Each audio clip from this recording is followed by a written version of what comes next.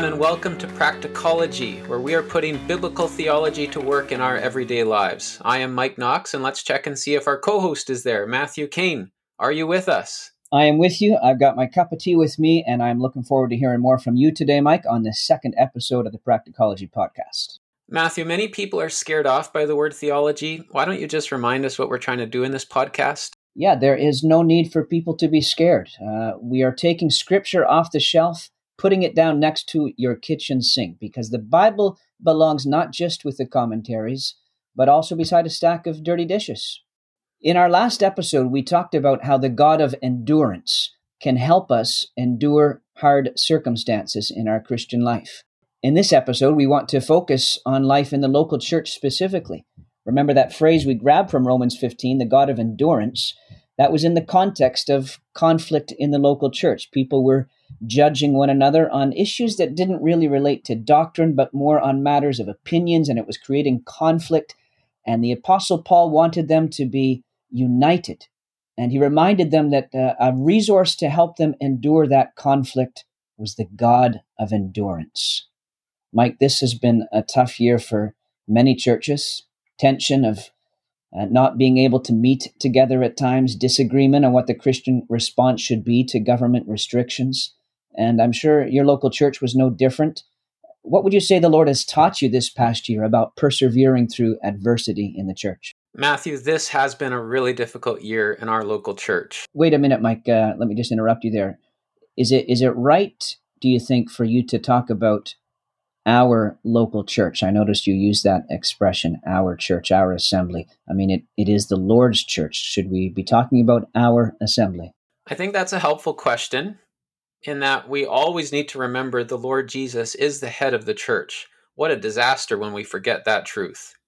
But we should be gracious in interpreting one another too. If someone says our school is getting new playground equipment, we know what they mean. They're not claiming to own the school, but just belong to it. The same is true when I said it's been a difficult year in our local church. Anyways, as I was saying before, I was so rudely interrupted. Just kidding. I'm glad you did that, Matthew. I think that's one of the skills we need to learn to make it easier to be in fellowship with one another. Not interrupting, but asking one another what we mean before jumping to conclusions and condemnations. Very good. Thank you. I apologize for the rude interruption. The Bible says to be quick to hear and slow to speak. So I jumped the gun a little bit there, but thank you for your helpful clarification. We do need to hear each other carefully, not judgmentally.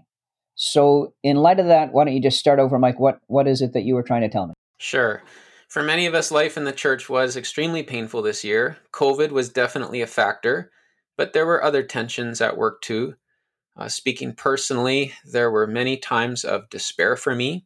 It just felt like way too much to handle, and it was tempting to give up. Yeah, sorry to hear that. What would you say kept you back from the brink? I think there were three specific realities that did help me and are helping me still. And some of them are surprising too. And this is what we want to cover now, Matthew, is just three things that helped me, three realities. First of all, a wonderful comfort. Secondly, a wonderful promise. And thirdly, a wonderful truth. So let's start with number one, a wonderful comfort. In the midst of our anger and pain this past year, God met us with wonderful and surprising comforts. Now, this podcast is mostly going to focus on Psalm 126. But before I get there, let me quickly throw in a couple New Testament verses that helped me as well. First of all, Colossians 1:9-11, the comfort of knowing that enduring hard times pleases Christ. And Matthew, you might remember there Paul is praying for the believers in Colossae, and he's praying that God would fill them with the knowledge of his will so that they can walk in a manner worthy of the Lord, fully pleasing to the Lord Jesus.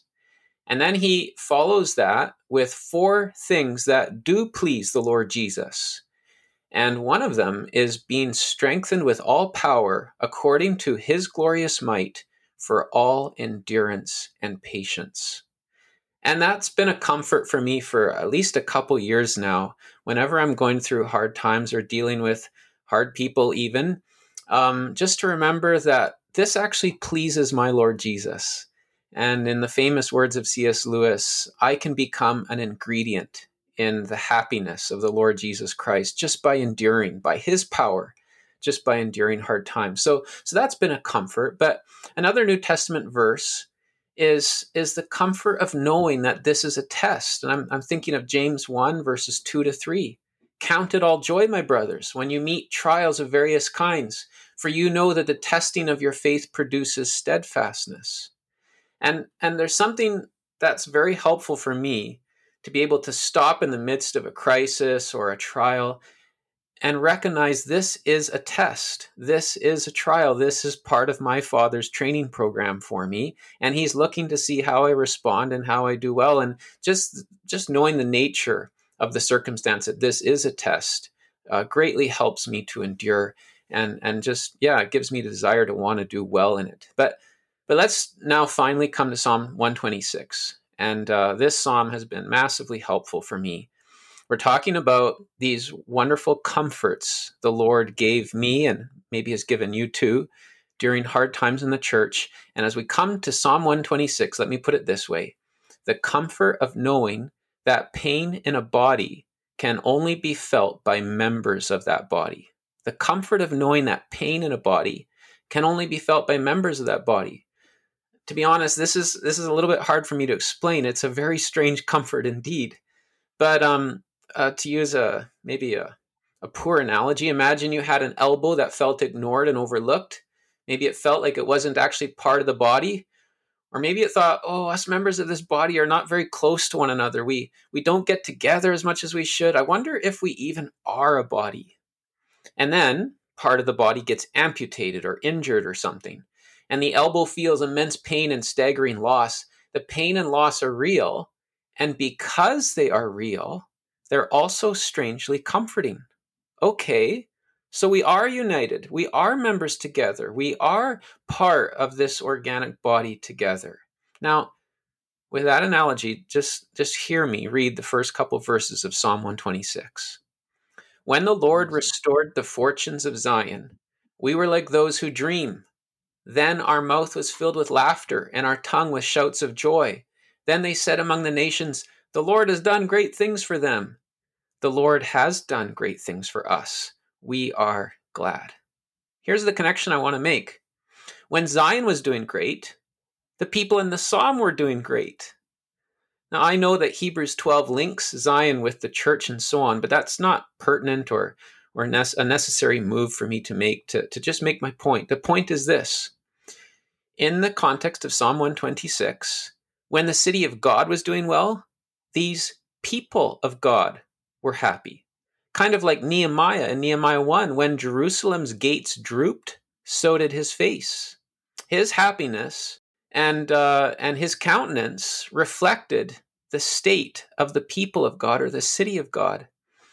Tim Keller has often made a comment about to be a parent is to be only as happy as your least happiest child.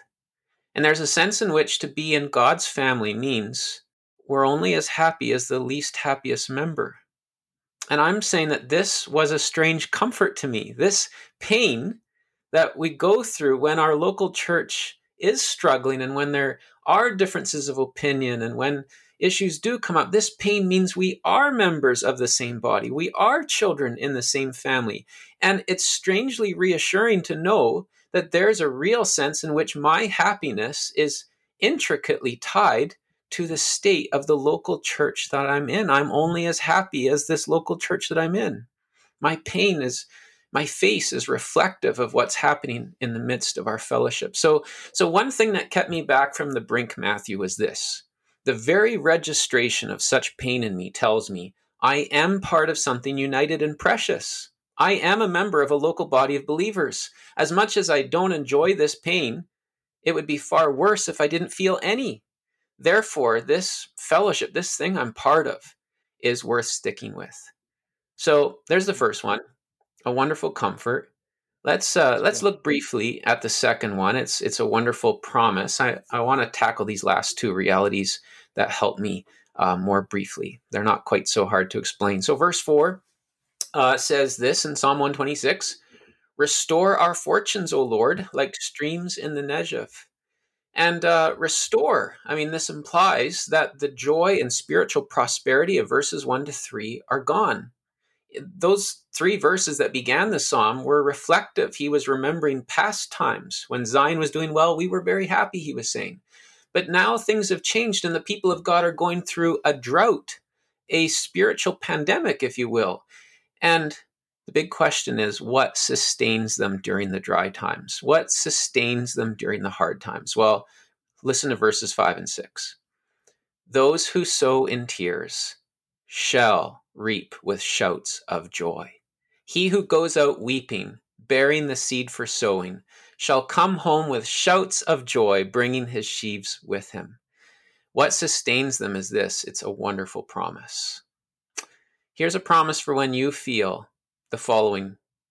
You feel, what's the point of even going tonight? What's the point of having another Zoom meeting? I feel like the fabric of my soul is pulled so tight that I cannot handle a single more critical word. Why do I even bother? Why bother? Well, why bother? Because here is the Lord's promise. His promise, sow in tears, and you will reap with joy. So brother, sister, set up another Zoom meeting. Get over how many people have their cameras shut off. Open up the door of the building you meet in, if you're allowed to, and put on the lights again. Have that conversation another time. Meet and try to work out our differences again. Pray another prayer with other believers again. Preach another message again. Pay another visit. Make another phone call. Write another letter, another email, another note. Why? Because those who sow in these ways, with these tears, against this fierce wind of opposition and so on, those who sow in these ways will reap. It is a promise from the Lord. There will be a harvest from seed sown in tears. Don't only think of sowing in terms of spreading the gospel. Think of it also in terms of serving Christ's church. Mike, that's fantastic. I'm enjoying this. I'm getting some help from it. We've had some tears here in our own local church recently too, if you'll allow me to speak of our own local church. And to know that there's joy that follows tears is wonderful. So this first reality, the pain means I'm part of something worth sticking with. Then you told us the second reality, keep sowing, keep working, keep building, keep encouraging, because God does promise to give harvest and joy one day. So that's fantastic. But Mike, you said you had a third point, and I'm hoping that this is a bit of a balancing truth in some respects, because I feel like if I'm just left with this second point, that I'm to keep sowing, I'm going to keep sowing all right, but sometimes I would have the fear that I might just work so hard that I'll burn myself out. Well, that's a great segue, Matthew. That leads me just to this final point, which does indeed balance the second one very well. And I'm going to cheat a little bit and go to the next psalm, which is Psalm 127. The third reality that really helped me is, thirdly, a wonderful truth. So here's first verse in Psalm 127. Unless the Lord builds the house, those who build it labor in vain. Unless the Lord watches over the city, the watchman stays awake in vain. And we could spend a lot of time on this psalm looking at its original context, where I think, and many others do too, I believe, that it's likely talking about the Davidic house, David's dynasty, and so on, and how God will build it up through childbearing. But let's leave all that and just make a quick practical point. The promise of a harvest for toil and sowing at the end of Psalm 126 is balanced by the reality that unless God does the work, those who work will do so in vain. Here, verse 2. It says, "It is in vain that you rise up early and go late to rest, eating the bread of anxious toil, for he gives to his beloved sleep." So yes, Psalm 126 says, work hard, build away, edify lots, but then take a nap, pray for your fellowship, and then go to sleep. Christ is the one who is building his church. He's the one who is head of the church. We're coming full circle, aren't we, Matthew, with where we began? It is right for us to talk of our church because we are real members of it. But ultimately, it is Christ's church. I found help in reading the Puritan Richard Sibbes's book, the soul's conflict with itself. In there, he says, first of all, it's a good thing if you grieve over the problems and state of the church. If you weren't grieving, if your happiness wasn't tied to the happiness of the church, there'd be a real problem. We kind of covered that already. But he also says, secondly, don't grieve too long. Don't get too down. Don't go too far into despair, because that would actually dishonor the Lord at some point eventually. Remember, in other words, to hope as well.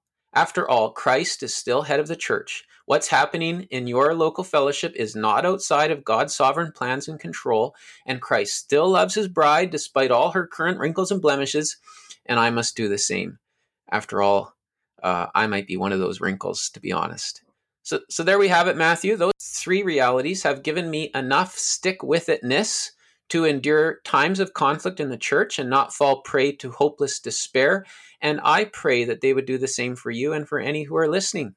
They are doing the same for me, and I'm going to listen to this again. I love that point of how feeling the pain that a local church may be going through is really an indication that we're part of something precious, something that is united. And so it's a strange reminder, but it's a good reminder and a good helpful reminder. And we've also, Mike, you've sort of brought us back to Romans 15, because remember Romans 15:4 said, whatever was written in former times was written for our instruction, that through endurance and through the encouragement of the scriptures we might have hope. And that's what you did. You've taken us back to the Psalms, the scriptures, to give us this encouragement and hope. And so then I'm just going to close with that prayer that Romans 15 records of Paul, the Apostle Paul's prayer for the Christians in Rome. May the God of endurance and encouragement grant you to live in such harmony with one another, in accord with Christ Jesus, that together you may with one voice glorify the God and Father of our Lord Jesus Christ. Amen. All right. Thank you, Mike. Thanks to everyone who's listening for making us a part of your life as we help make the Bible part of yours. And hopefully you'll be back for the next episode of the Practicology Podcast. Have a great day, everyone.